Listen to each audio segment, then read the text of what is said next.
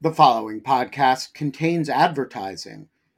To access an ad-free version of the Lawfare podcast, become a material supporter of Lawfare at patreon.com/lawfare.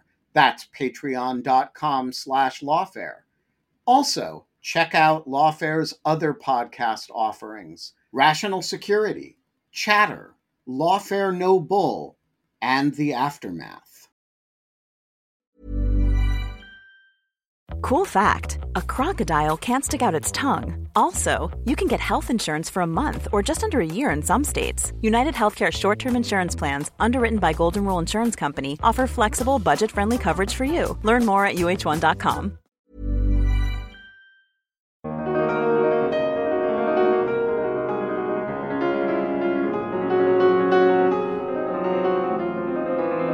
I'm Benjamin Pollard with an episode of Chatter for August 21st, 2022. For today's episode, the team at Lawfare decided to cross-post this week's episode of Chatter, a podcast hosted by David Priest and Shane Harris that features in-depth discussions with fascinating people at the creative edges of national security. Today's Chatter episode is entitled Gone with the Wind, Hitler, and America First with Sarah Churchwell. In the episode, Priest sat down with Churchwell to discuss Gone with the Wind, how it reflects a mythologized lost cause version of the Old South, and its connection with today's increasing political violence. This is Chatter.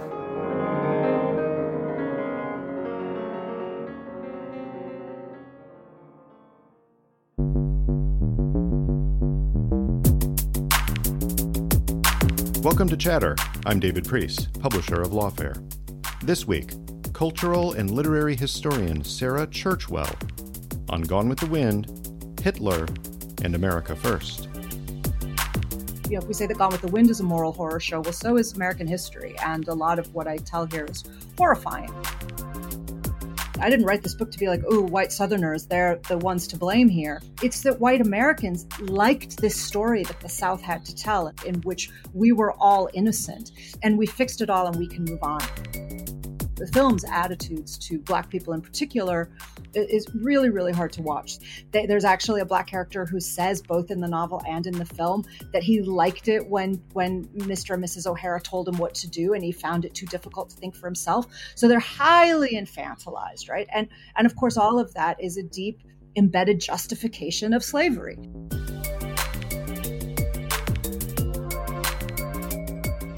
Sarah Churchwell, welcome to Chatter. Thank you so much for having me.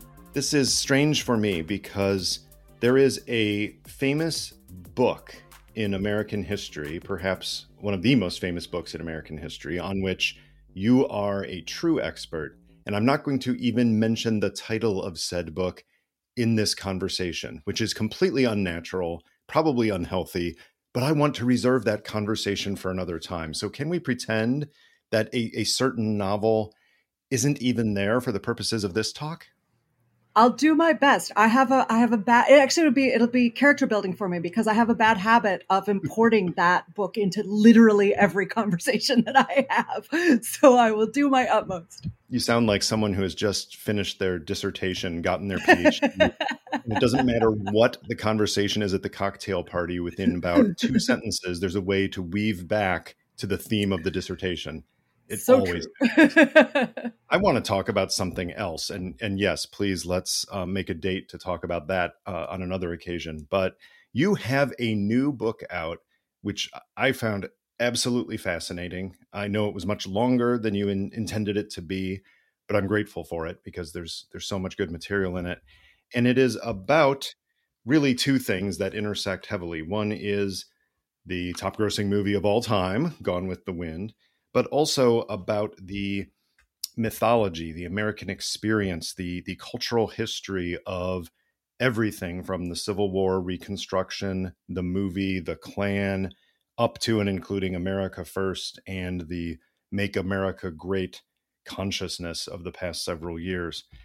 There's a lot to deal with there, but I really want to start with your initial plan for this. You had initially planned, if I recall, a short book or even maybe long articles simply building on some of the stories about Confederate monuments and building in the Gone with the Wind ideas. Tell me what that conceit was, and then how it is you discovered there was way too much to break down to limit it to that. Yeah, absolutely. Thanks so much, and thanks for having me here. It's really a pleasure to talk about this with you. And also, you're only the second American interviewer that I've talked to about this, and it's such an American topic that What? it really is. Yeah, so far. That's I mean, a the real book's just shock. come out, so but hopefully there will be more. But it is. It's. I've tried to write it in a way that will interest people all over the world, but it's a deeply American story, and it's a deeply American experience that we're engaging with here, because it's really a book about cultural memory, and that's kind of what it expanded into being about. And so it is special. There's a different level of conversation that you can have with other Americans about it. But so yeah, as you say, I originally conceived of this as a short book. I've learned I don't really write short books. I should stop pretending that I will ever write a short book. I don't think it's in me. Your editors must love you. Exactly. Like, oh God, there she goes again. But because I first started thinking about it in 2017, back almost exactly 5 years ago. In fact, as we speak this week, people have been honoring the 5-year anniversary of the events in Charlottesville, the terrible protests, and then, I won't call it a riot exactly, but that led to the death of Heather Heyer. Right. And that was, for so many of us, so many people around the world, a wake-up call when, of course, Trump famously refused to condemn the neo-Nazis and the white supremacists and said that there were very fine people on both sides. And I think for a lot of observers, again, nationally and internationally, there was a sense that Trump had shown his true colors for the first time at that point, where he had, as we now say, said the quiet part out loud, and up until then it had been encoded.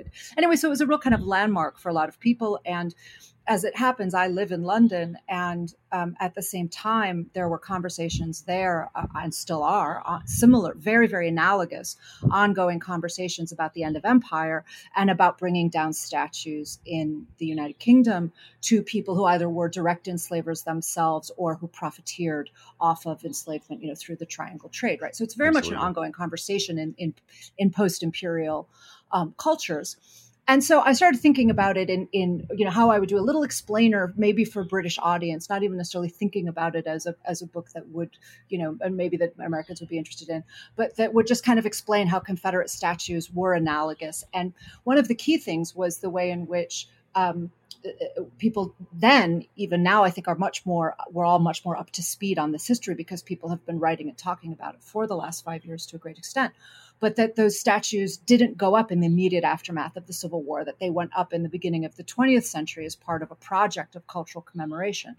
And the reason why I thought Gone with the Wind would be an interesting way of approaching that story was that, first of all, Margaret Mitchell, who of course wrote Gone with the Wind, was born in 1900 and died in 1949. So her life basically coexisted with that Confederate project. She was part of that movement. She grew up as the statues were going up, and then died after the war at the beginning of the Cold War. So I thought that her life kind of gave us bookends of that story in a way that was that helped make a complicated story manageable, but also just for people to see that Gone with the Wind was a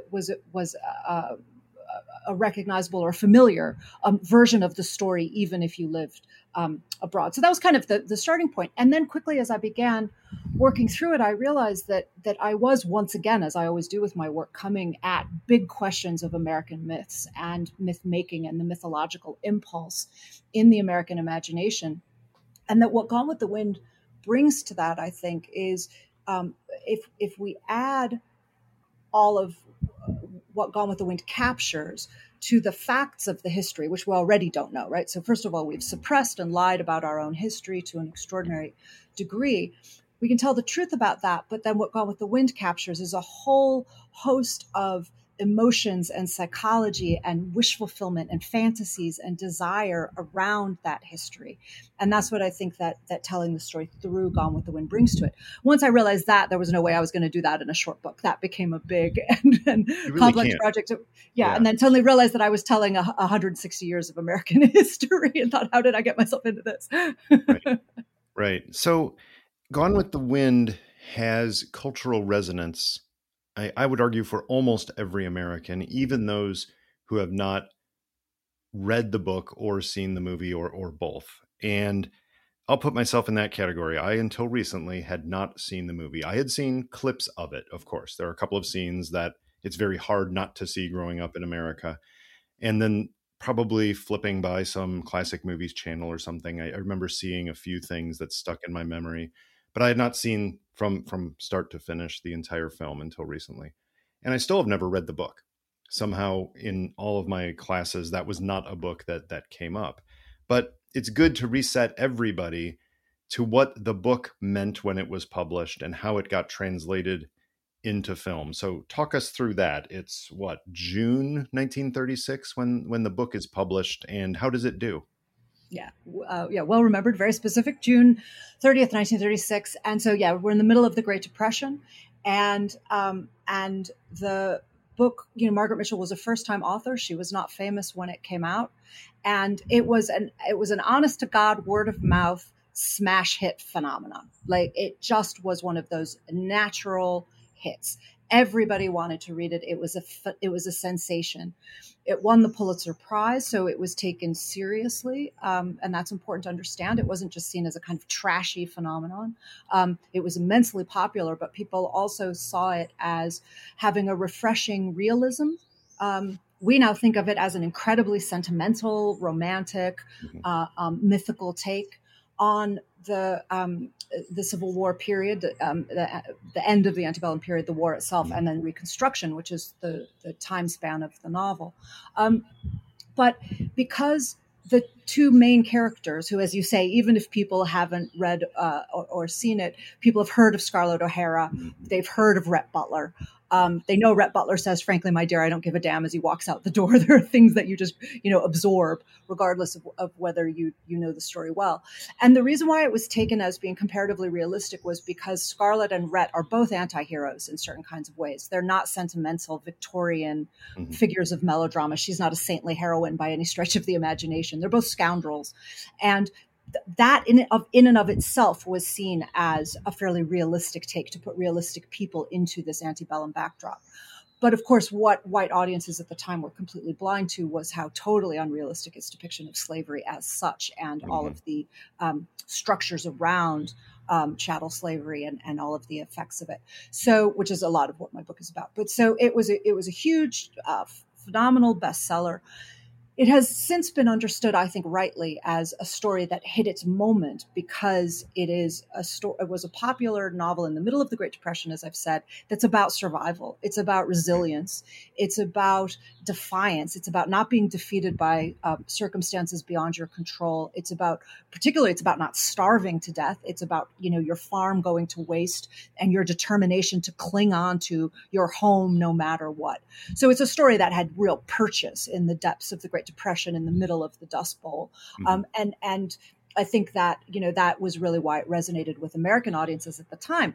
And then, of course, it was at the same time during the rise of European fascism. And so as this novel instantly started to go around the world, it was, exported very, very quickly. People loved it everywhere because Scarlett is somebody that is easy to identify with as a survivor. And at the same time, David Selznick had instantly purchased, the legendary producer David Selznick had instantly purchased the rights to the film and spent 3 years making the film, working on it. And he had a real knack for publicity in a way that we would recognize now. So he had this whole publicity campaign around the search for Scarlett, that he was going to find the perfect actress to play Scarlett O'Hara. And that helped build all of this publicity and hoopla and interest in the film. And leading actresses wanted the role. Right? Every single one of them. This was the get. It was the part. Yeah. Betty Davis was desperate for it. Katharine Hepburn wanted it. Joan Crawford wanted it. Everybody wanted it. Every redhead in town, and lots who weren't redheads wanted it. And Scarlett O'Hara has dark hair anyway. But everybody, right? Everybody wanted it. Betty Davis was given a part that she did win an Oscar for in Jezebel as a trade-off because she didn't get it. So, so they were all trying for it. And of course, it eventually went to Vivien Leigh, who was an unknown at the time, and this was her star-making role. Yeah. But so when the film came out 3 years later, and I think sometimes people don't realize how close they were. That the book was 36, the film was 39. It came out at the very end of 39 and went across the country at the beginning of 1940. Of course, by that point, the war had started. So the Second World War had begun. America hadn't yet entered it, but Britain had, and in fact, Leslie Howard, the actor who plays Ashley Wilkes, who was British. He was British Jewish from North London, and he instantly returned to join the Royal Air Force. And he was actually killed flying over Germany a few years later. So it was the war was happening. And at that point, the novel internationally became this story about survival of war and of occupying forces, and a story about resistance and defiance. And so it continued to find audiences from the Depression through the Second World War because of the ways that its themes resonated. And then by that point, it was kind of this instant classic. And then, its future was secure. But it has continued to remain that popular, which is worth noting. It still shifts around 300,000 copies a year, which is a number that any author today would, give their career for. No kidding. And you're right. I mean, it hit the theme, the perseverance, right? The struggle, the overcoming adversity. Yes, the novel, presumably, which I've not read, but the film, definitely that's there. And then there's a whole lot of other stuff that's there that audiences at the time either didn't care as much about, or they were willing to accept because they didn't know better, which is not an insult. It's just a matter of the way history was being written at the time about the time period. Also in film, you had not seen something quite this epic before. Yes, you had other things that had done amazing scenes, but even a modern audience watching Gone with the Wind now can look at some of the cinematography in the mansions and certainly some of the scenes of Atlanta on fire, and it's recognizable. And you have to go back and realize this was the 1930s. They didn't do things like that. You can see why film critics say that it's an important movie. Where I have trouble is critics saying it's a great movie, because I got to be honest, Sarah, I was cringing through most of the movie. I found it both personally distasteful in terms of the character of Scarlett O'Hara. And yeah, she's persevering, but you can persevere for a lot of the wrong reasons. And also just the way that it portrayed the interactions between the enslavers and the enslaved. So let's jump right into that. It's, as you write, a globally influential tale about the American Civil War that manages to miss the entire point of that war. A 1,000-page novel and then movie about enslavers busily pretending that slavery doesn't matter. That's a harsh indictment for something that many film critics consider one of the greatest movies of all time. Help unpack that. Mm-hmm. Yeah, I mean, I really like the distinction you made there between important and great, and I would agree with it. I mean, I grew up with the film of Gone with the Wind, so I'm more influenced by it, and it's harder for me to get distance from it because as a kid I loved it so much. So I still think that that the relationship and the performances between Scarlett and Rhett, between Vivien Leigh and Clark Gable, I think that really holds up, and I think there's a lot of the battle of the sexes aspect of that relationship. I think hasn't dated as much as the rest of the movie has, but I agree with you. A lot of it is very cringy, and also technically, as you say, it was technically very accomplished. It's worth remembering 1939 is the great year of classic Hollywood cinema. It's the year of The Wizard of Oz. It's the year of Mr. Smith Goes to Washington, another very topical film about corruption in Washington, D.C. And many other Stagecoach, many classic movies made in 1939. But it was also only 10 years into sound, right? So we think of, those of us who love old movies think of it as being, by 1939, everything was, kind of settled. Well, it wasn't. As you say, it was still a very, very young form, and they were still figuring things out. And The Burning of Atlanta holds up partly because they didn't do it on back projection, back screen, Mm-hmm. they actually burned a lot. So they were going through fire, and Selznick set a backlot on fire so that he could do it for real. So it's not, it's not kind of dated special effects or anything. A lot of it really works. But yes, as you say, the problem with it and why it has dated very rapidly, I think it held up basically through the 80s and 90s, and people still enjoyed it. And when I say people, I mean not only white people. To be clear, I've spoken to a lot of African Americans who've talked about their own conflicted relationship with it, and that they found it enjoyable, even though they also found it cringy and racist. And they found themselves saying, "I know it's racist, but." So it's a complicated viewing experience for Americans from many different backgrounds, and so I'm not making sweeping statements about universalizing a white American perspective when I say that Americans broadly seemed to keep enjoying it, although in complicated ways, through the 80s and 90s. But now, with the kind of wholesale reframing of our own history and the very overdue recognition of the ways in which we have continued to insist that that slavery wasn't that bad, and at the same time that it's over, and at the same time that you shouldn't really talk about it because it's kind of like, why are you still dwelling on this thing from the past? And to actually this painful recognition that the legacies of slavery are still very much with us. And so then you watch a story about dyed in the wool white supremacists, romanticizing them, and who, as we both said, the film's attitudes to Black people in particular is really, really hard to watch. So it basically, it's the myth of the loyal slave, the idea that enslaved people preferred enslavement, and that they would go running back to the O'Haras after they were emancipated, because there's actually a Black character who says, both in the novel and in the film, that he liked it when Mr. and Mrs. O'Hara told him what to do, and he found it too difficult to think for himself. So they're highly infantilized, right? And of course, all of that is a deep embedded justification of slavery, to say that Black people deserve slavery either because they're savages or because they're childlike, and that they prefer slavery. And that worldview is deeply embedded in the novel. What happens with the film is that Selznick, who of course was Jewish and was himself the son of immigrants from what is now Lithuania, was rather more sensitive to some of these issues than a white Southerner from Atlanta like Margaret Mitchell, whose grandmother was an enslaver. And so Mitchell grew up with this apology for chattel slavery that David Selznick certainly didn't grow up with. And as I recall, Sarah, I have this memory that David O. Selznick was so committed to getting that famous line in, I don't give a damn, a word that was not used in cinema. He was so willing to go to bat for that he actually, cut back on a lot of the racism from the novel. Well, it was a trade-off. It was an actual exchange that he had to make with Hollywood's censorship office, which was called the Hays Code, right? And that was exactly what said that you couldn't swear on film until the 60s. It was when you couldn't show sex, and it was the censorship code. And swearing was you couldn't blaspheme, and that included damn. And as you say, they really wanted Rhett Butler's valedictory line, which is, frankly, my dear, I don't give a damn.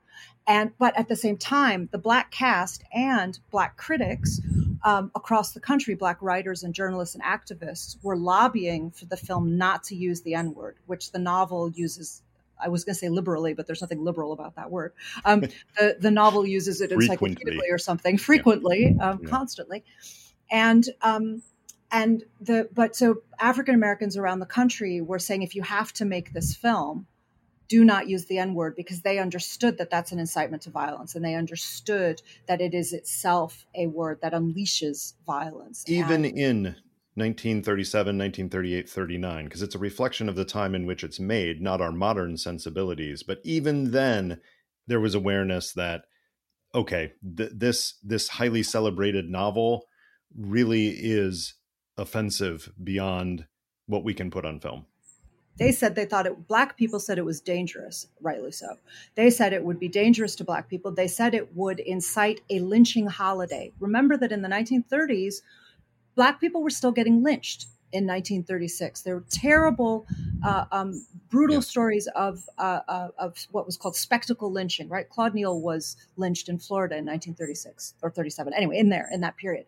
And so it was an ongoing violent trauma for Black Americans. And they said this film is an apology for this, and it is going to incite lynching.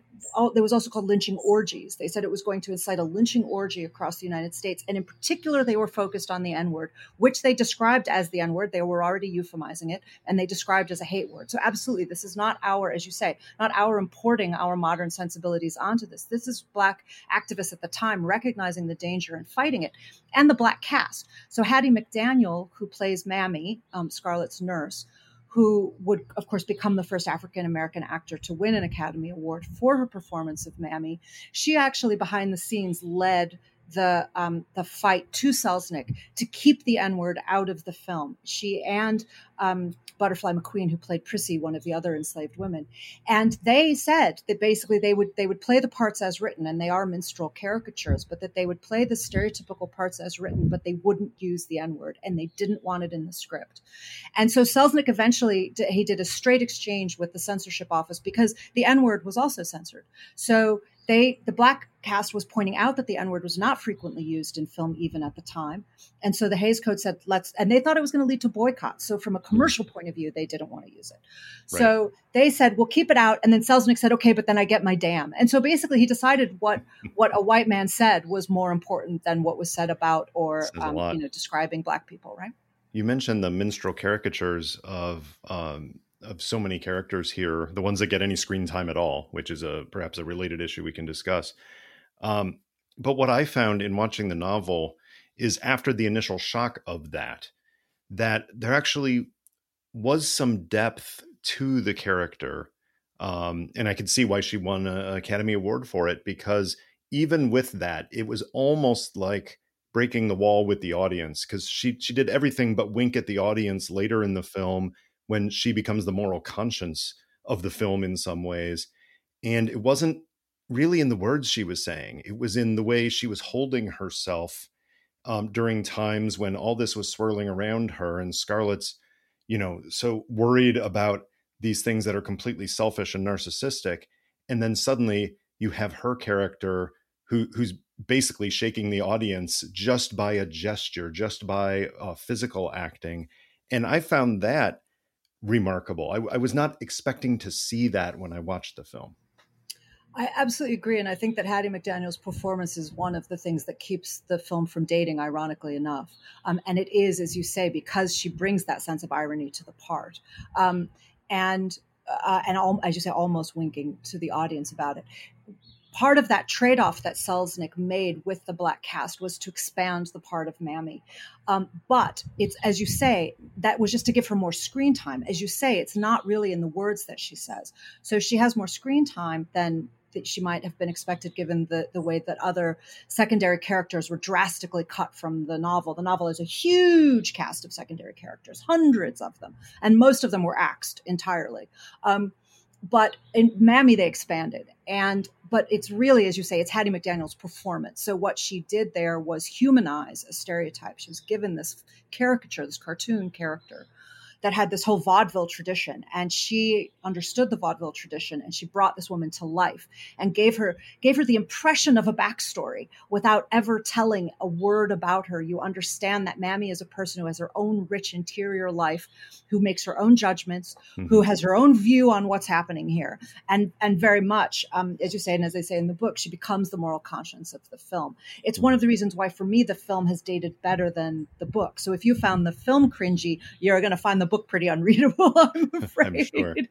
I'm sure.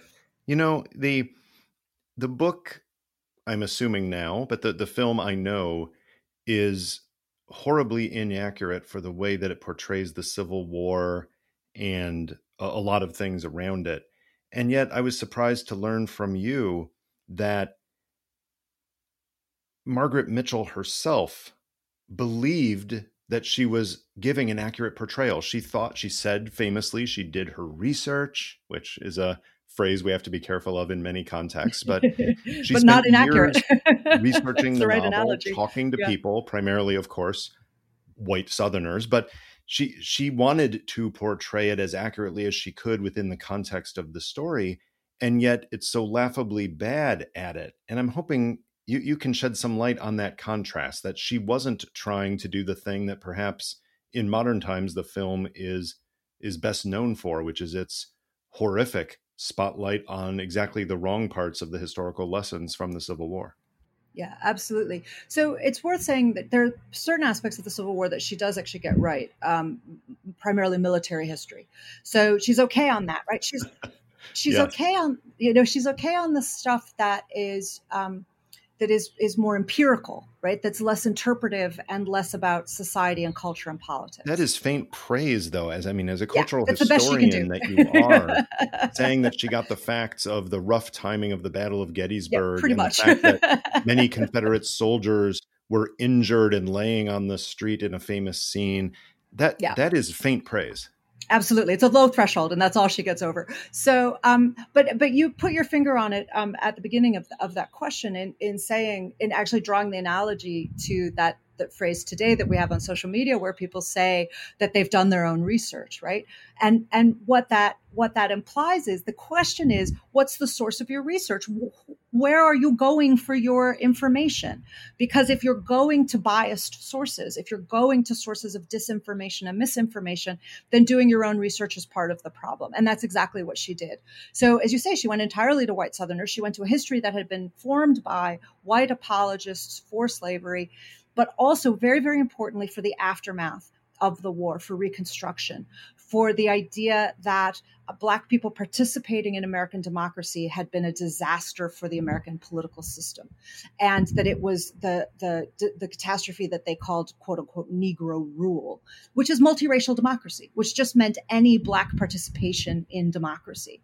They described as Negro rule and said it was a disaster for America because Black people can't be trusted to be part of the political process.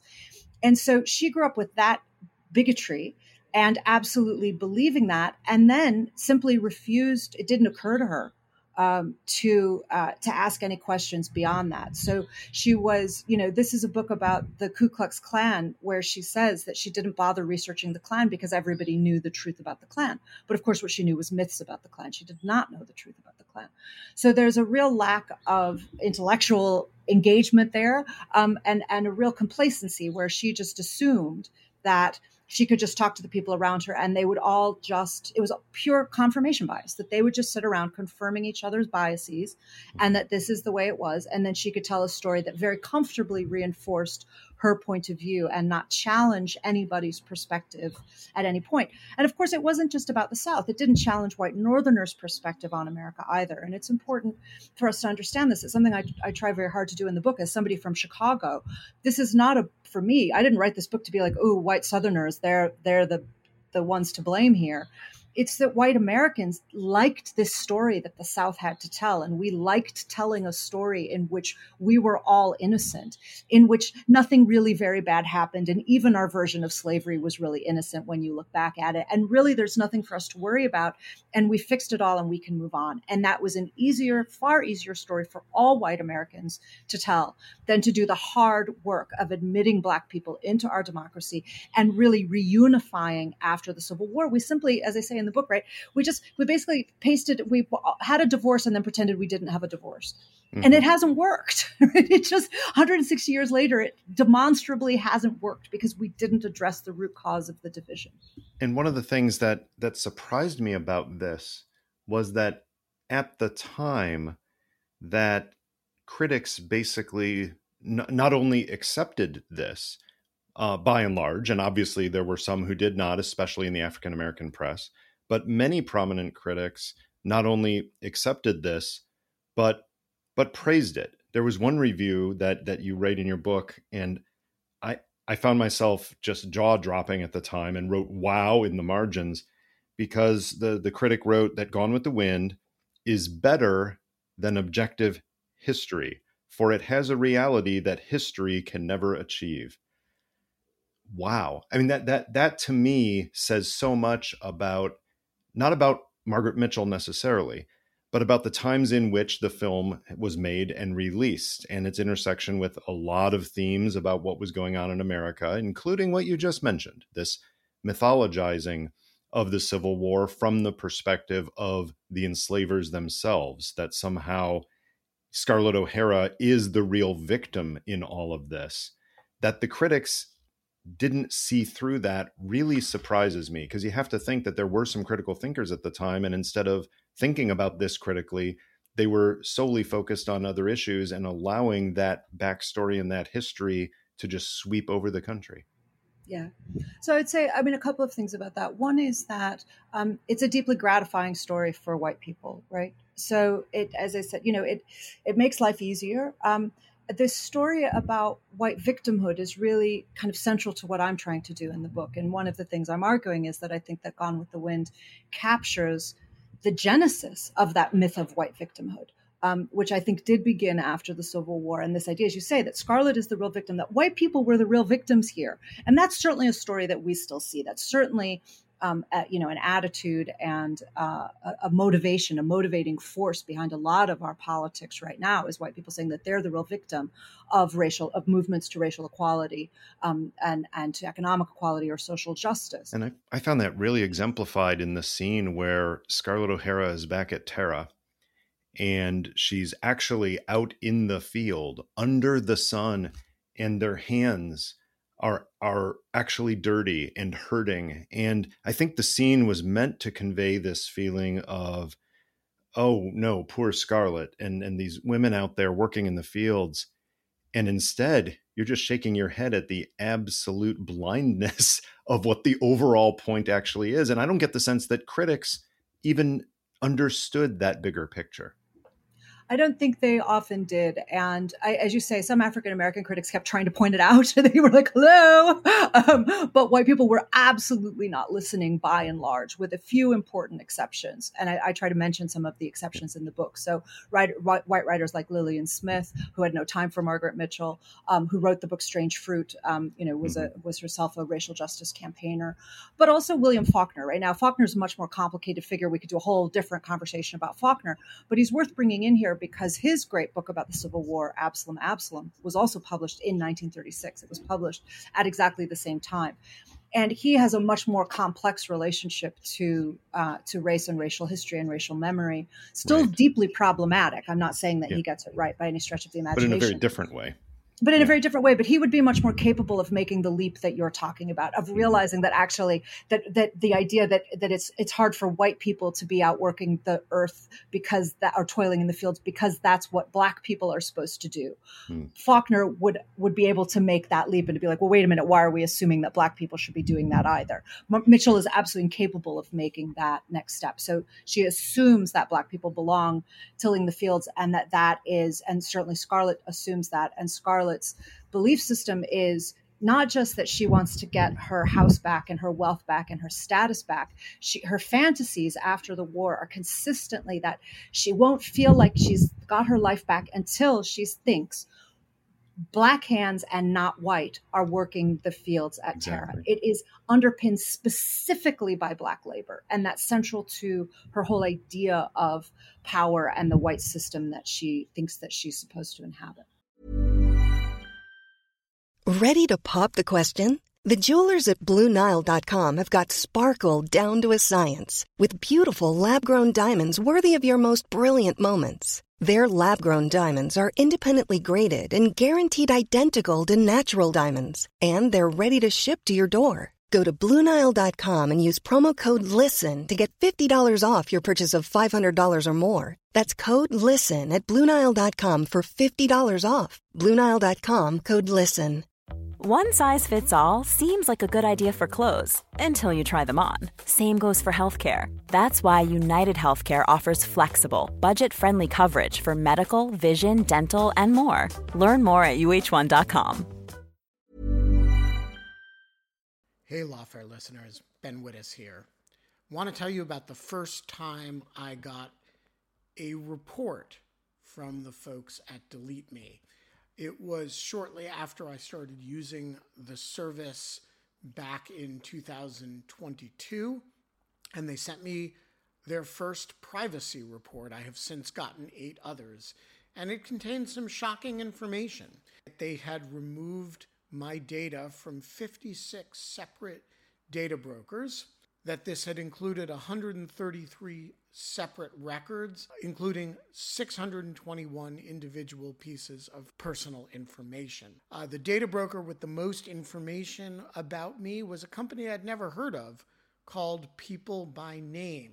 And here's the thing. Since then, every couple of months, I've gotten another privacy report from Delete Me, and it always contains more information that they have removed from the data brokers about me. In the second report, they informed me they had removed my stuff from 41 data brokers, and that the one with the most information about me was called HLEC. I have no idea what HLEC is. So the other day, I got my latest report, and it includes 15 more data brokers with my personal information, 113 pieces of personally identifiable information. Big culprit this time is something called My Life. Well, I want to tell you that they don't have My Life anymore.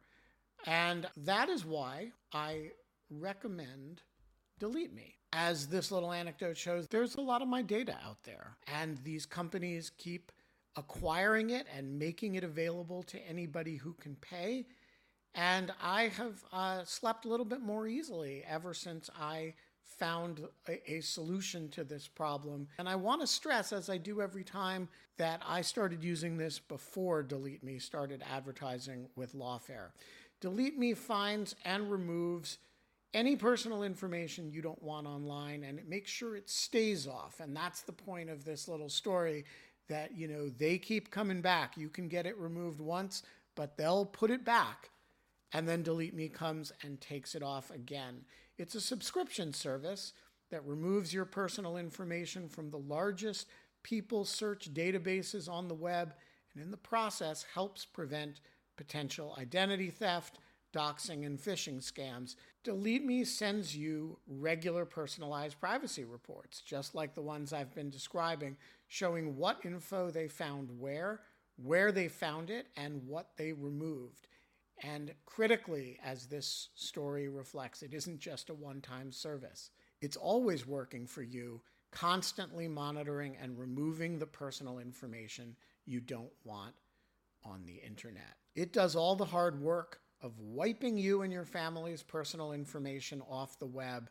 Data brokers hate Delete Me, which is why I like it. Your profile is no longer theirs to sell. So take control of your data and keep your private life private by signing up for Delete Me, now at a special discount for our listeners. Today, get 20% off your Delete Me plan when you go to joindeleteme.com/lawfare20 and use promo code lawfare20 at checkout. The only way to get 20% off is to go to joindeleteme.com/lawfare20 and enter code lawfare20 at checkout. That's joindeleteme.com/lawfare20, code lawfare20. I'm going to say a sentence that I don't think I've ever uttered before in English or any other language. I want to talk about Hitler, because one thing you do is you tie together not just the themes of, the origins of the Lost Cause and the Klan and its second rise, talking about the 20s and the 30s and the context for Margaret Mitchell's novel itself. But you talk about Gone with the Wind and its intersection with the rise of fascism.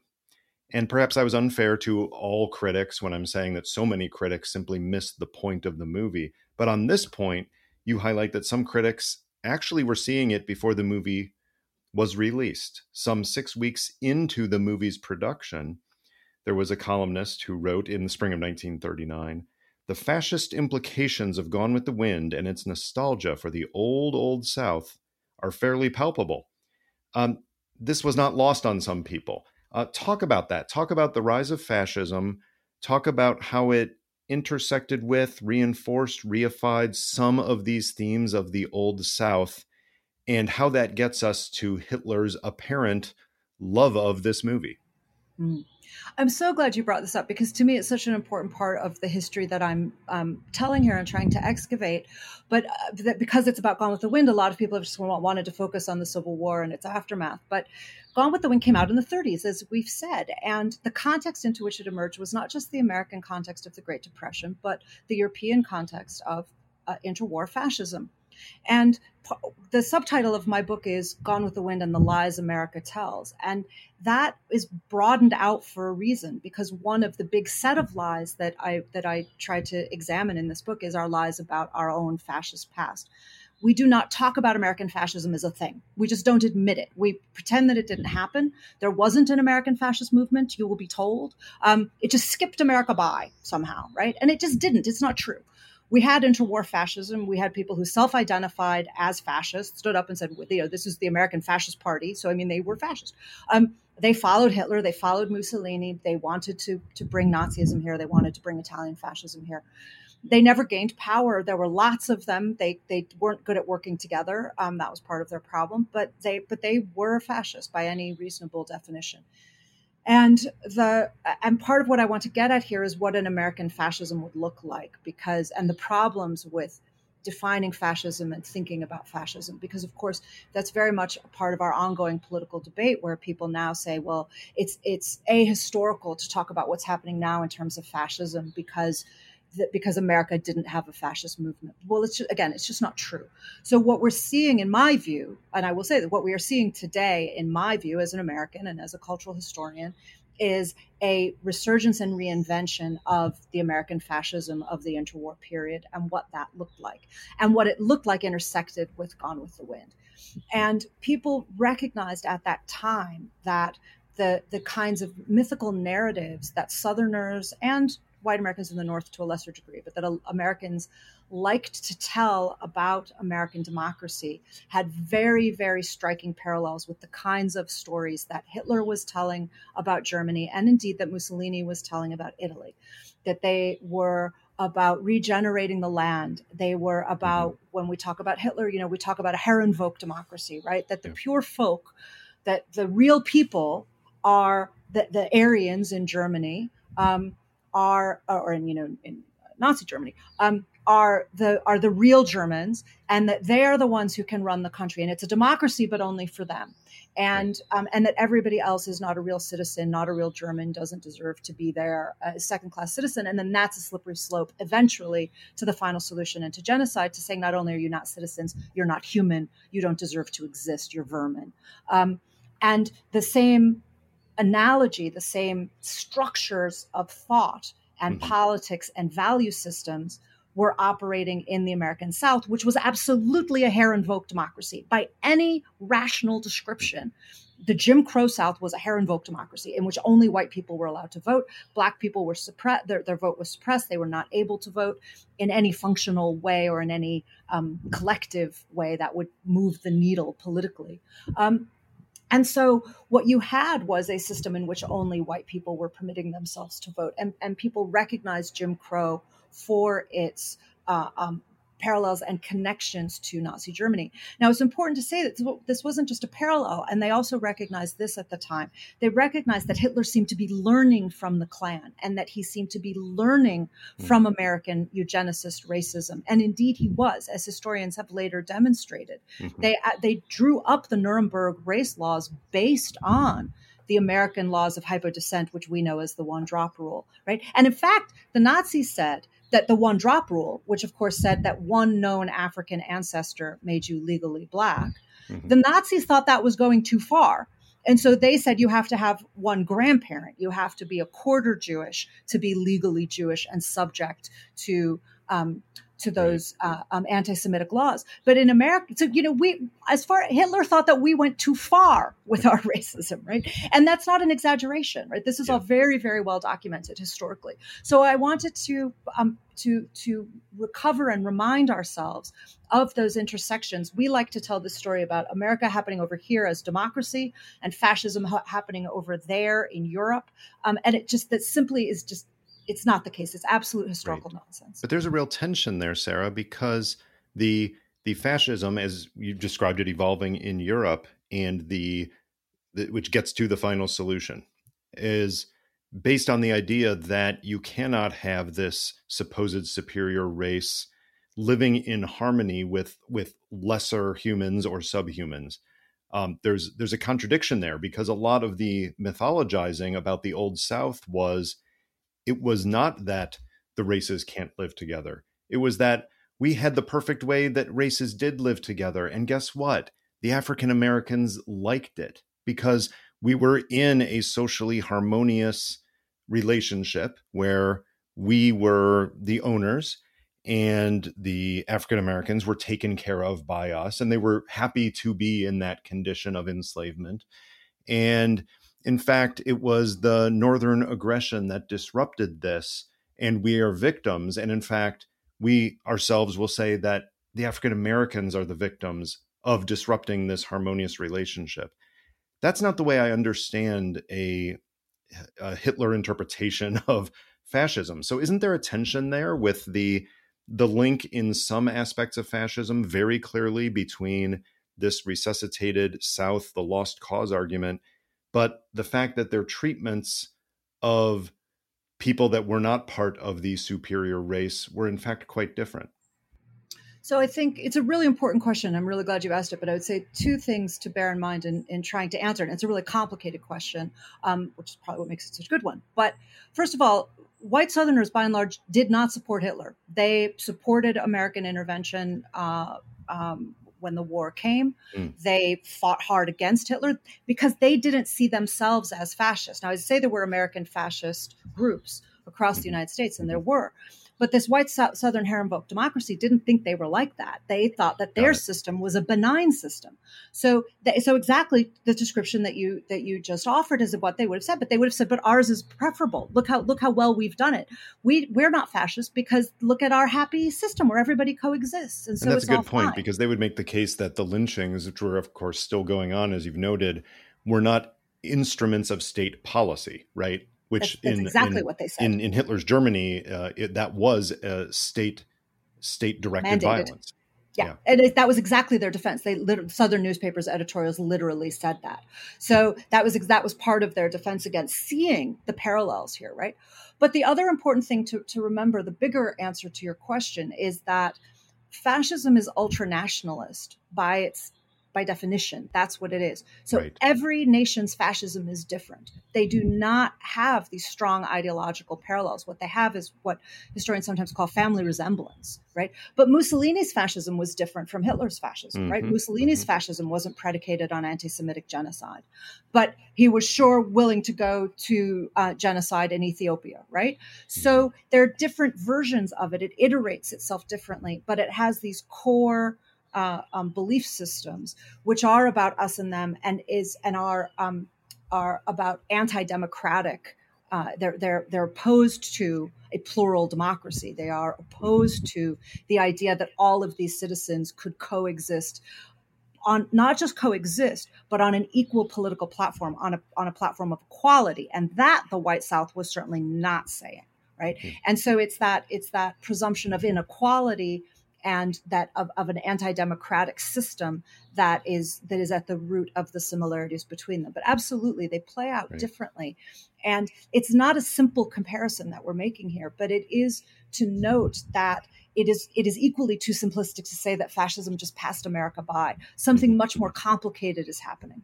I do want to get back to that, in particular to the evolution of America First ideas, as you've written about separately, but I can't let Hitler go yet because sorry, we got to get to Hitler. You're very careful with Hitler as a historian. You're very careful with your sourcing. One has to be careful with Hitler, don't you think? Good point. I think that's a good general rule. Be careful. Yeah, exactly. When in doubt, be careful with Hitler. Yeah, being careless with Hitler analogies is perhaps the one of the original sins of the internet. But in terms of your history, in terms of how you characterize Hitler and his relationship with Gone with the Wind, you were exceptionally careful with sourcing and things like that. So let's talk about what is known and what is unknown or unclear. It seems known that Gone with the Wind as a film was very popular in Germany. We know that it actually did very well and received a lot of positive reviews, in part because of its depiction of this, relationship between Black and white Americans in a very well-defined patriarchal system.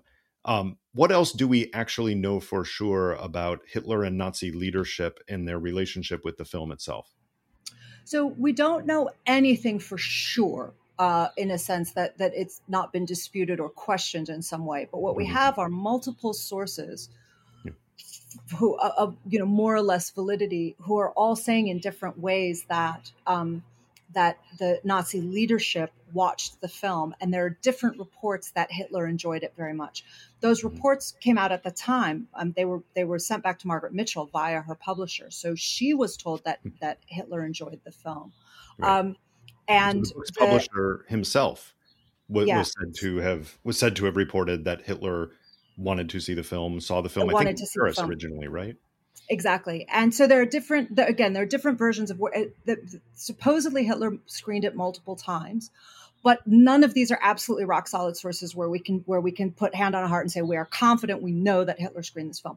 But the point is that Nazi leadership was talking about it in such a way that it made clear that everybody thought that Hitler would be sympathetic to it. And that's really the only kind of claim that I feel I need to make in this account, is not to prove or disprove whether Hitler watched the film or didn't watch the film, but that Nazi leadership all were like, yeah, this is the kind of thing we like, isn't it? This is great, right? And the point is that so they were eating it up at the same time that the French resistance was watching it. So eventually, and the reason why we aren't sure whether Nazi leadership liked it is because as it became an underground novel for the French resistance, the Nazis worked out that actually it was becoming a story that the resistance liked, and so they officially outlawed it.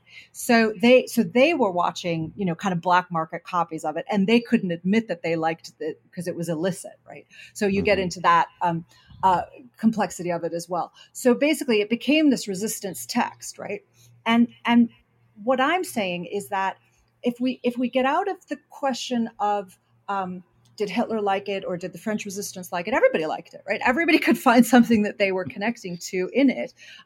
They found this story about survival and resilience. But it's also the point that we were talking about earlier. Everybody saw themselves as the victim. So if you see yourself as the victim, it's a story that you're going to connect to. And if you see yourself as the victim of if you're an anti-Semite who sees yourself as the victim of the Jewish conspiracy that's trying to bring down Germany, then you're going to like that movie too, right? If you see it as a story about the reassertion of the proper sphere of things in a Herrenvolk white supremacist way.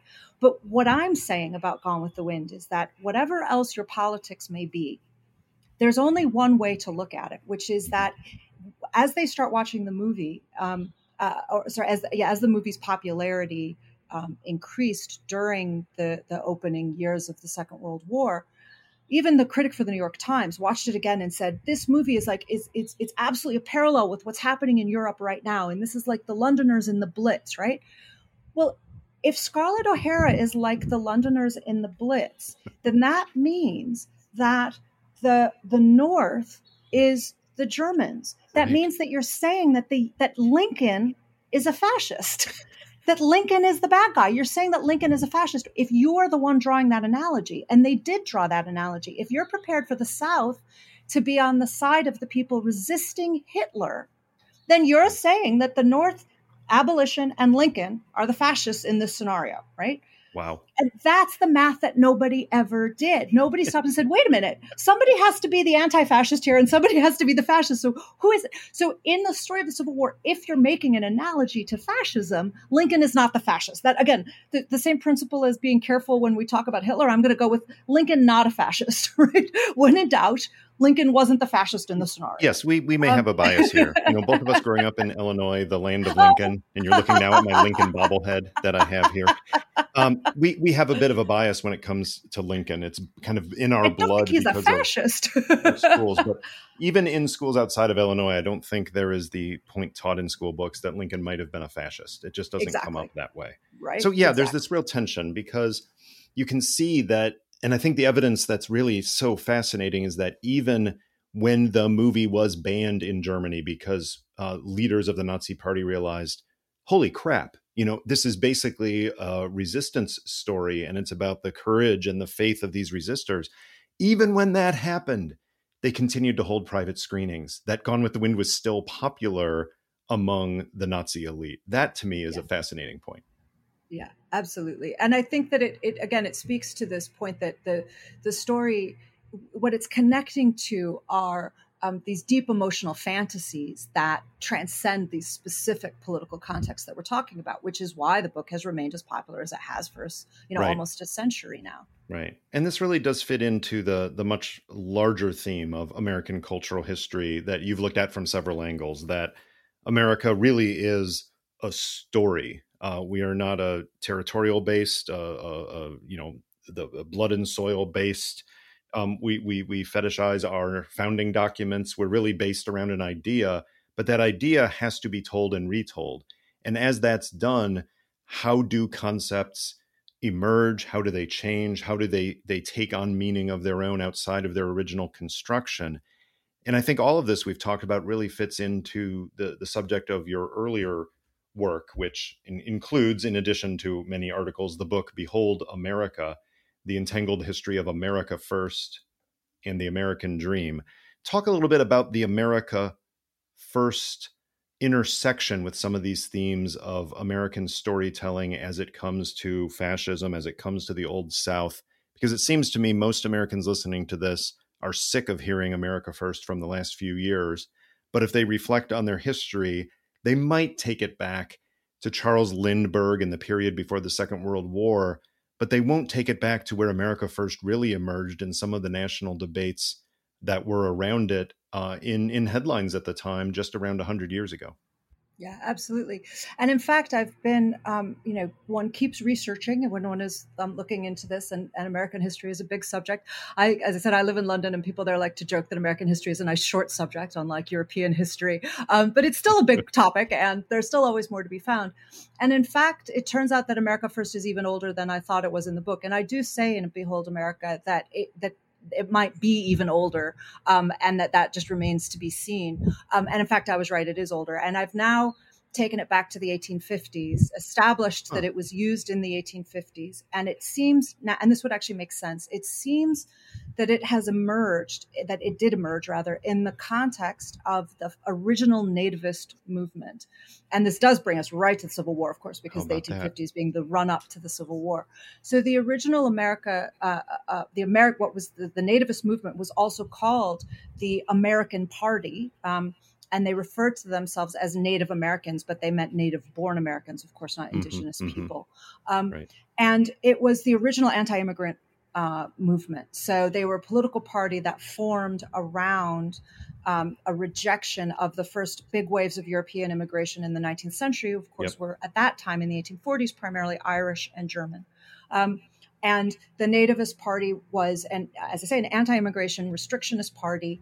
And they started talking about being America First and defined themselves as America First and saying, I put America first. And that's when it started to become a political slogan. And of course, for his students of American political history and the history of our political parties will know, without our getting into the weeds here, but will know that the way that the Nativist Party, its evolution was actually fundamental to the way the Republican Party emerged with Lincoln at its head eventually. So this is a movement that really kind of leads almost directly to Lincoln's Republican Party. And the original nativist movement was an America First movement. It was this. I just love this, by the way, Sarah. I love this as a case study in history because you researched the hell out of America First. You had newspaper columns and quotes from writers and radio broadcasts from decade after decade, and yet you dig back and you find it's still there. And in my mind, and maybe it's because I read a whole lot about Henry Clay and others in even earlier period, it wouldn't surprise me if in some of the discussions about internal improvements, which was a big debate in the 1820s and 30s, should the federal government be investing in the states to develop infrastructure and all that?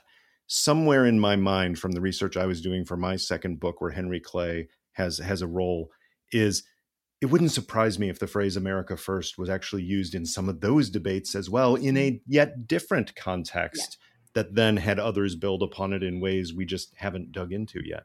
Yeah, it's certainly possible, right? I mean, what I find interesting is that when you start with this part in the 1850s, if that is the emergence of it. There's a very consistent through line about nativism Right. and anti-immigration that carries all the way through. Sure, So sure. it doesn't evolve in the ways that you might expect it to. But Yeah. the other thing that's consistent with it is conspiratorial thinking. It's always attached to a conspiracy against America that it's defending against by putting America first. And so originally it's the anti-Catholic, the anti-papist conspiracy theories of the 19th century, which sound a lot like the anti-Semitic theories of the turn of the 20th century. So they had an equivalent of the blood libel. They said that that Catholics were eating babies, or I can't remember what it was. But so basically, it's it's Pizzagate and QAnon. It's always about your conspiratorial enemies killing children. Yeah. They're always killing children, and we have to put America first, right? And so that story is actually, as I say, is kind of remarkably consistent as America First is used as a political slogan. Now, it's also worth saying that when I say it emerged in the 1850s, it certainly didn't take the country by storm, right? So it didn't really become a thing until about 100 years ago, the beginning of the 20th century, and that certainly remains the case. It's just finding earlier traces of it and realizing that here is this kind of prehistory of how it emerges into the conversation. Right. It's fascinating that by, I think it was 1916, the presidential election had both candidates using America First slogans and using it primarily for kind of building into this theme, this 100% American, that, and it's basically, it's not even a dog whistle at that point. You're one step closer to just putting it right out there that, yeah, we're talking about the fact that you may think we fought that war about equality under the law, but we didn't. Maybe we ended slavery, but we certainly don't think that all Americans are equal. And America First came to really symbolize that for people of very different political persuasions, didn't it? Yeah, absolutely. And it came to say that it was what really started to imply that there were real Americans and unreal Americans, that there were second-class Americans, and that immigrants were somehow lesser Americans, or that they were accused of the canard of dual loyalty that also Jews and Catholics have often been accused of, that they're not really loyal to America. They don't put America first. And as you say, both presidential candidates, Wilson and his opponent, Charles Evans Hughes, in 1916, both ran on America First platform. So you were voting for America First in 1916, whether you liked it or not.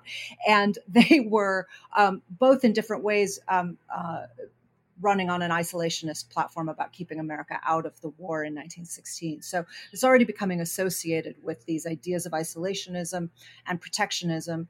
And then by the early 1920s, Harding ran on an America First platform. He became president on that basis. And by the early 1920s, it was absolutely ubiquitous. You could not get away from the phrase America First. But I'm glad you brought in this idea of 100% American, because I think it's really important too. Of course, it ties in intuitively with the one-drop rule, the idea that there are percentages here about how American are you, and that it can be measured, and that it can be measured biologically or racially or ethnically. But also that it's the standard test of a loyalty test, right? And actually, yesterday, as it happens, I was researching the author that you've said I can't mention in the book that we're going to mention in another conversation. But it really, all roads really do lead there. Don't make me bleep this out. I won't make you bleep it out. But I was reading a popular 1919 magazine called The Smart Set, which some of your listeners will know, which was basically the New Yorker of its day. And it had a quiz that was I couldn't believe it. It was so a quiz that you could read today. It was a satirical, are you 100% American?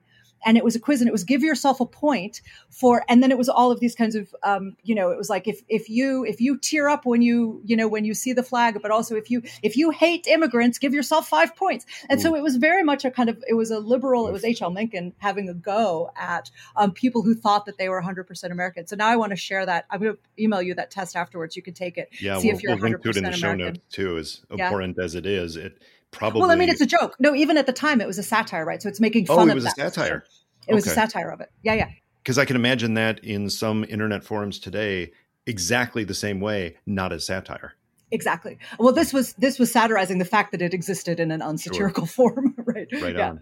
So trace for me the evolution of America First, because yes, people tend, I think, many of our listeners are aware of the America First isolationism, World War II, the fascist-friendly Charles Lindbergh, things of this sort. But then during the Cold War, I think there was this great cultural feeling like, oh, we're done with that. We are engaged in the world. Everybody's on board. And then it wasn't that long ago that suddenly we have what often is called the alt-right starting to bring back America First and many of the same phrases with similar, if not identical, meanings to some of its darkest points in American history. But what is that through line from 1916 in the 20s to the early 1940s and then suddenly resuscitated in and around 2015, 2016, 2017? Well, one of the important through lines, unfortunately, is the Ku Klux Klan, and they became a real caretaker of the phrase. So they appropriated it in the 20s. They actually tried to copyright it at one point. They claimed that they had copyrighted it. That's how much they wanted to identify themselves with it. They marched with banners saying America First. People will have seen photos that are circulating around the internet there's a famous one of a women's march in Binghamton, New York, in upstate New York, of women holding an America First, women in Klan costume, I should say, parading and holding an America First sign. And there are other images around that you can find. And then, as you say, the war really brought America First into disrepute because it had been so closely associated with Lindbergh, with isolationism, with arguably Nazi sympathizing, certainly with appeasement, that once America was all into the war effort, then America First became, in fact, a byword for sedition. And the people who had led the America First cause to a certain extent, several of them were, in fact, prosecuted by the Roosevelt administration during the war for seditious conspiracy, another thing that has come back to our political conversation. So America First was sedition then too. But that was the case was no good. It collapsed. It was a weak legal case and the whole thing collapsed, and it was deeply problematic in all kinds of ways, not least because it infringed on free speech. But the fact remains that it then culturally, in terms of the cultural imagination, it became associated with it became discredited and associated with sedition. But there were people who still kept flying the banner for it. There was a very famous man who was a deputy of Huey Long's, who was called Gerald L.K. Smith, who, when he died, was called the most famous anti-Semite in America, which is the kind of epitaph you presumably wouldn't want, but he was probably proud of it. And he tried to reform an America First party, a political party that was officially the America First Party immediately after the war, in the mid 40s. So it did keep, it kind of kept chugging along, but the Klan kept hold of it. Now the Klan also kept kind of collapsing and then reforming. The Klan has had a long problem with corruption. They have a long problem with sex scandals. They keep somehow finding themselves with these financial corruption and sex scandals. I don't really know why that is, but who can say why? Something why about the people you attract to that. I feel like maybe that might be the reason. I don't know. Speaking of through lines, the Klan keeps collapsing into financial and sexual scandals while they police the morality of everybody else. And then they reform, right? And they kept America First alive. So in the 60s, there are traces of America First rallies with the Klan. And then George Wallace was called an America First politician. Barry Goldwater, when he emerged, was described as an America First politician, taking us back to where we need to be, said his supporters. He's a real America First politician. And those were people who would have remembered the language of the 40s, of course, if they were just slightly older. So it never really died, but it wasn't a major part of the political conversation. It just sort of would keep kind of creeping back in. David Duke, of course, now, probably still America's, again, these dubious distinctions, America's most famous Klansman, even though he doesn't lead it currently. But he has been associated with America First since the 70s. When he emerged on the scene, he described himself as an America First politician.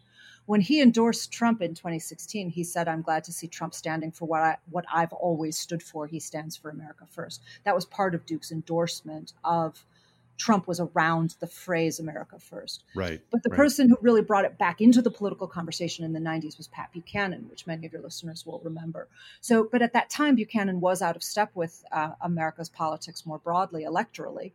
And so he was just seen as this kind of paleo-conservative throwback. And his isolationism was seen as very out of step. But now a lot of people on the right are saying that he was ahead of his time and that he just did that a little bit too soon. Trump flirted with Buchanan's party. He joined it at one point, and then he repudiated Buchanan's party in the 90s, saying that it included people like David Duke, and a neo-Nazi, and that he thought that Buchanan himself was an anti-Semite, and that those weren't the people that you wanted to associate with. So Trump knew perfectly well what the dog whistle meant in the 90s, and distanced himself from it.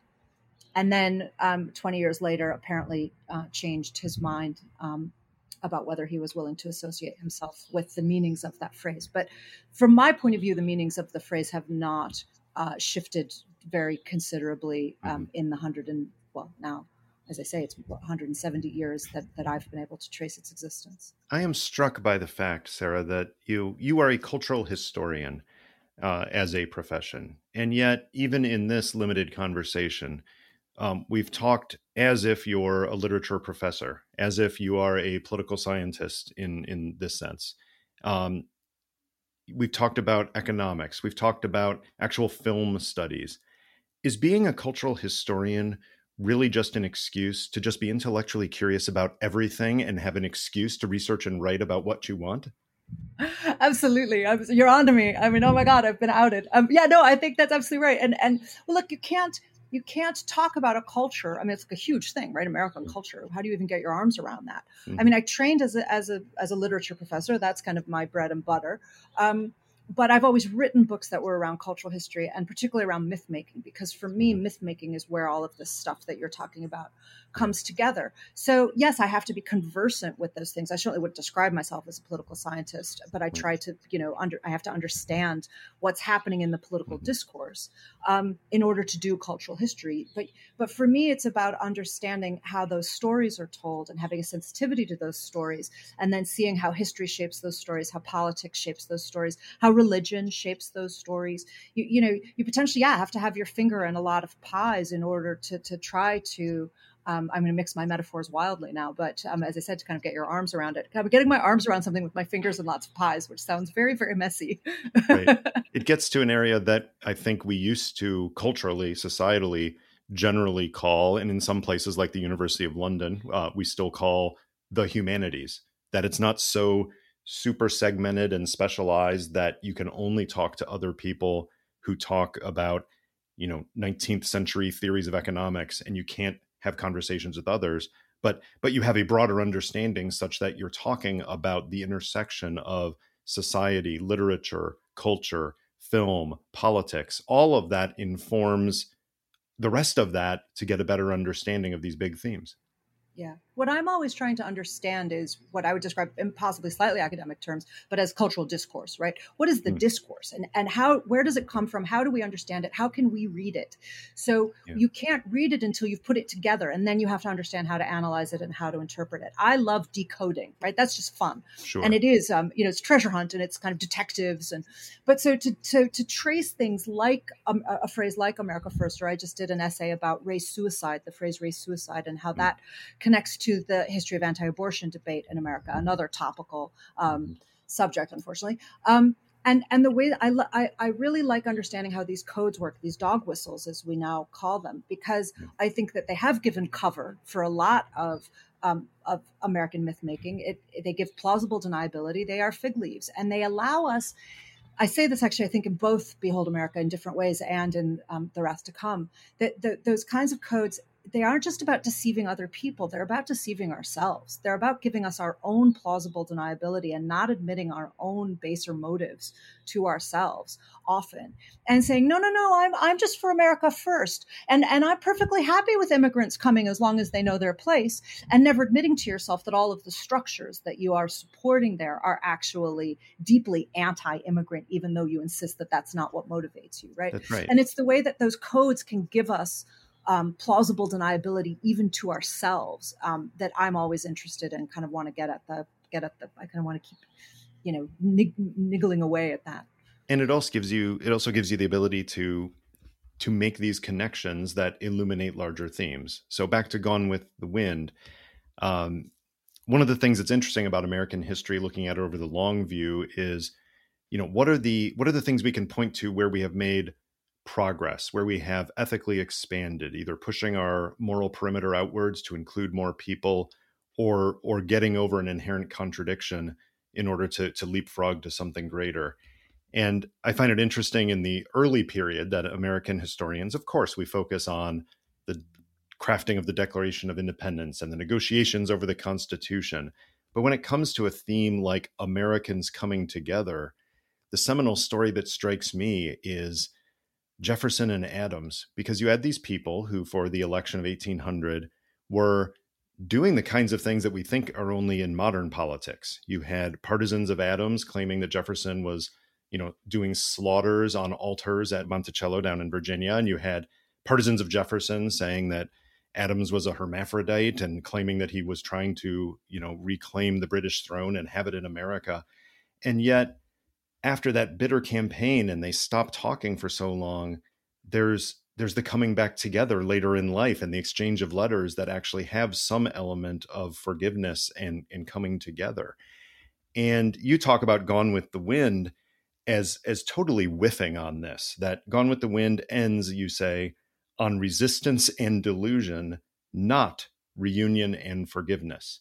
So here we are having to admit that Gone with the Wind is one of the most popular stories that an American has produced and Americans have consumed and Americans have internalized. And yet it's profoundly anti-democratic and a moral horror show. That's a hard thing to come to grips with, isn't it? Yeah, but I think for me, that's the fundamental truth that I had to tell. And that's why I call it a moral horror show. It was like, the more I looked at it, the more I was like, that's what this is. And so to me, it matters a great deal that this incredibly important, popular story and important, influential story is a story that celebrates divisiveness. It's not just celebrating survival. It's celebrating division. It's nursing grievance. It's a story about nurturing resentment and the way that festering resentment can spur you to succeed, but at great high cost. I mean, the novel does recognize even personal cost. To Scarlet Love, but it doesn't acknowledge the cost to society. That spite is not the basis for a system of government, as I have said before, and unfortunately appear to have to keep saying. Right? And it does think that spite is the basis for a polity, and it just isn't. Right? So, you began that question by saying, there's this question about, have we made any progress? Have we ethically advanced at all here? Is Gone with the Wind just evidence that we're just kind of spinning our wheels? And I think that the conversation that we're having about Gone with the Wind is evidence of the way that we've advanced, because this is a conversation that white Americans would not have naturally had in 1936 in the ways that we said earlier. We're talking about it now. That is progress. Yeah. That is progress, right? They would not have spontaneously come together to discuss this the way that you and I have just done. So, we can pat ourselves on the back and say that we personally represent progress. But I will also say much more broadly and more importantly, what I see is, people say to me, so does Gone with the Wind show that history really is a circle, right? That we just keep circling back and we just keep circling back to the same issues, and America first again, and the Civil War again, and we're back in the 1850s again. And I really don't believe that that's the case, not least because Steve Bannon subscribes to a circular view of history. And if Steve Bannon agrees with it, I'm against it. I just, again, one of his rules of thumb. Yeah, exactly. I find it a simple way to organize my life. Whatever he does, do the opposite. But in all seriousness, what I see is not a circle, but a spiral. And I really do believe that that's the shape of history. That is how progress works. It is not that the moral arc of history bends toward justice unless we put a hell of a lot of momentum into that spiral. But if we do, it does bend toward progress. And I'm not a Whig. I don't have a Whiggish view of history that progress is inevitable. But what I see is that it feels like 2 steps forward, 1 steps back, because it's a spiral. So we're now very much in the retrograde part of the spiral. So we're really feeling that back thrust of all of that momentum and the loss of momentum. But I think we're still finding that we're edging forward, and that we are moving ever forward to the assumption of a multiracial democracy, to the premise that the nation should be a multiracial democracy. And that is not something that most white Americans even agreed 100 years ago, right? So that once we get to a point where the majority of the country says that it is or ought to be, and that actually it's a problem if it isn't, then we have made progress. We're not there yet. We are certainly not a functioning multiracial democracy, and we never have been. But we are now getting to the point where the majority of Americans believe that it ought to be. And that's actually major progress. One of the you said earlier before we began our proper conversation that I demonstrated some talent for making lemonade out of lemons, and one of the other real upsides that I find in this story is that I genuinely like this, right? Because there's so much horror in the story that I have to tell here. And if we say that Gone with the Wind is a moral horror show, well, so is American history. And a lot of what I tell here is horrifying. It was horrifying to me, and I think it would be horrifying to most readers. But one of the things that I find redemptive about American history is that we went from being a race-based slave state to trying to be a multiracial democracy in 5 years. How audacious is that? I mean, that is just the gall of it. Like, you can't actually believe that anybody would really think they could pull that off. So of course we failed, but I love that we tried. I mean, it's just it's absurd, right? But it's so gloriously absurd that we even had that kind of idealism and that kind of principle, and that there were enough people saying that this is what we ought to do, that of course we couldn't get there. But honestly, it's like, in a jokey way, it makes me proud to be American, that's the kind of thing that we tried. And so we're not there. I'm not making excuses for the fact that we're not there. And I hope that's clear. And I'm not complacent about it, but I think we are driving. It's a grinding progress, but we have to see that I know that for me, and I felt that for a lot of my generation, I definitely was guilty of complacency about our democracy. I definitely thought that we had achieved certain kinds of liberal outcomes that we had simply not achieved. And I didn't understand that democracy is an ongoing process, that it's never done. That's what I think, a lesson that a lot of us have learned the hard way. But part of that lesson then is that we keep putting that energy into driving it forward and into saying we will be a multiracial democracy, whether these people like it or not. And they aren't going to like it, but they're going to lose. We're going to outvote them, and they have to lose, because otherwise we lose the country, and that's not an option. So, and as a source for that energy, you have just made inherently a very compelling case in the last few minutes for why truly disturbing elements of cultural history. And honestly, having watched it again recently, I'll put Gone with the Wind in that category. Is I just find it uncomfortable and difficult to watch in large Absolutely. part. But we shouldn't cancel it, because guess what? We are having this conversation because of it. And pretending it didn't exist doesn't give us the fodder for that debate. It doesn't have the cultural touchstone that we can use in order to try to come to grips with it and then achieve something greater. So let's not get rid of this, as uncomfortable as it can be to watch, because it can prod this debate. Yeah, that's certainly my view. And I think that, as I was working on this book, I kept trying to kind of put my finger on, various problems, and can you diagnose the specific problem? And it seems to me that one of the things that I think that the story that I tell in the book shows, and it showed to me, is that one of the greatest problems in American cultural life and in our cultural history is denialism, that our capacity for denial is doing grave damage to us as a society. And so to me, canceling Gone with the Wind would just be part and parcel of that denialism. It would be just part of pretending that bad things didn't happen. And it is a whitewashing of our own history. That ship has sailed. This book still sells 300,000 copies a year, so you can't cancel it anyway. But even if I could, I wouldn't want to, because, as you say, it is part of the complexity of our own past. And the truth is all of this complex of stuff. And we have to understand the truth if we're going to get anywhere. And we have to understand the ways in which we have denied our own histories and fought against it and lied about it, if we're actually going to get to a point where we can all come together about the reality of our society and build something that we can all live in and that we can be proud of. Right. Well, we've reached the time in our conversation where I reach into the vaunted chatterbox and pull out a random question for you. Should I be nervous? Yes, you should. Okay, then I am. Most of them aren't awkward. Let's see. Sarah, name one dead political leader from any era that we could really use right now. Oh, Lincoln. I mean, boy, do we need a Lincoln right now. Right? I mean, I know we already said that, but I think Lincoln would be aghast and flabbergasted and lots of gas words. And I'm not sure he would be able to get up to speed fast enough to get us where we need to be. But I think we need his temperament, and I think we need his commitment, and I think we need his courage. So we certainly need somebody a lot more like Lincoln than any of the leaders we currently have. Yeah. Sarah Churchwell, thanks for joining me on Chatter. Thank you so much for having me.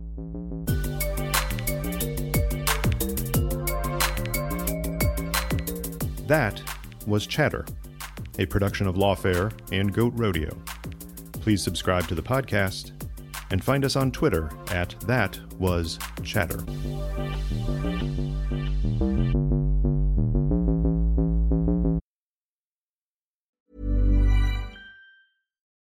When you need mealtime inspiration, it's worth shopping Kroger, where you'll find over 30,000 mouth-watering choices that excite your inner foodie. And no matter what tasty choice you make, you'll enjoy our everyday low prices, plus extra ways to save, like digital coupons worth over $600 each week. You can also save up to $1 off per gallon at the pump with fuel points. More savings and more inspiring flavors make shopping Kroger worth it every time. Kroger, fresh for everyone. Fuel restrictions apply.